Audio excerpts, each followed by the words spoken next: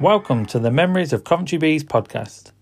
The whole reason for this podcast is that I'm a huge Speedway fan and have been ever since my parents took me to watch the Coventry Bees when I was a child. One of my earliest memories of this wonderful sport was attending the World Final at Wembley in 1981 in amongst thousands of people to see Bruce Pennell pip just not one but two Bees legends to the title. I was hooked, and over the next 35 years, Speedway formed a massive part of my life. It's not an exaggeration to say that the hole left by the closure of Brandon was bigger than I ever thought it would be.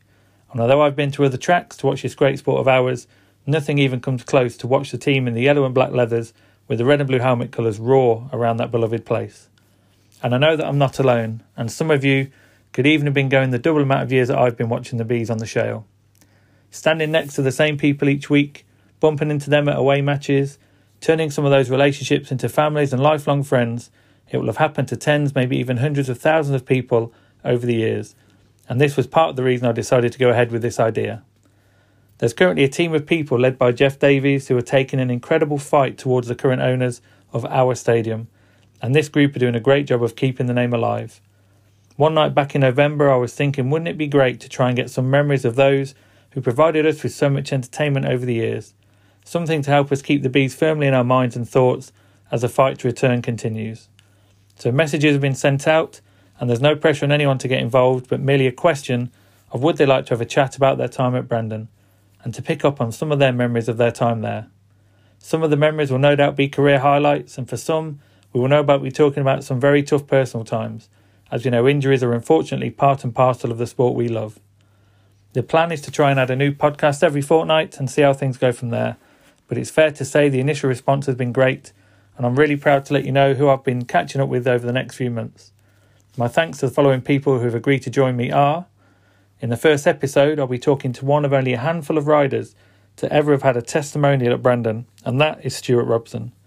Stuart spent over 10 years with the Bees in 3 different spells, and the majority of his points were earned from the back.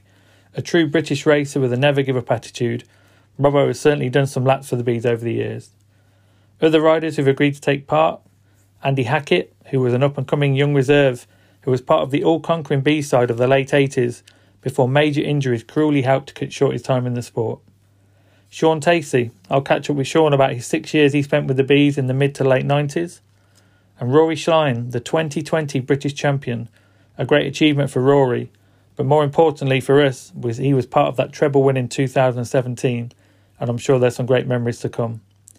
Darren Spicer was another young Brit who joined in the mid-90s, only again to have his career affected by a nasty injury received at Reading. We'll catch up with Darren.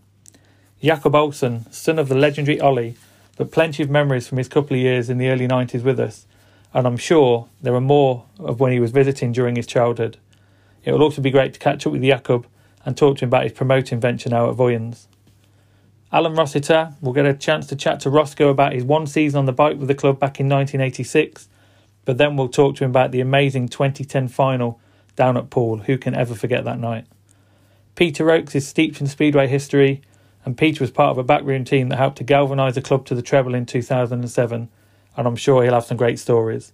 And confirmed today after a chat, German international and GP winner Martin Spolinski has agreed to join us. Another key player in 2007, and someone who the Bees fans took to immediately. I'm really hopeful that other riders will get involved in the coming months and join the list of those who are going to go through some of their memories about our great club. Thanks for listening, and please provide feedback on your pods you hear to help me improve for those ones going forward.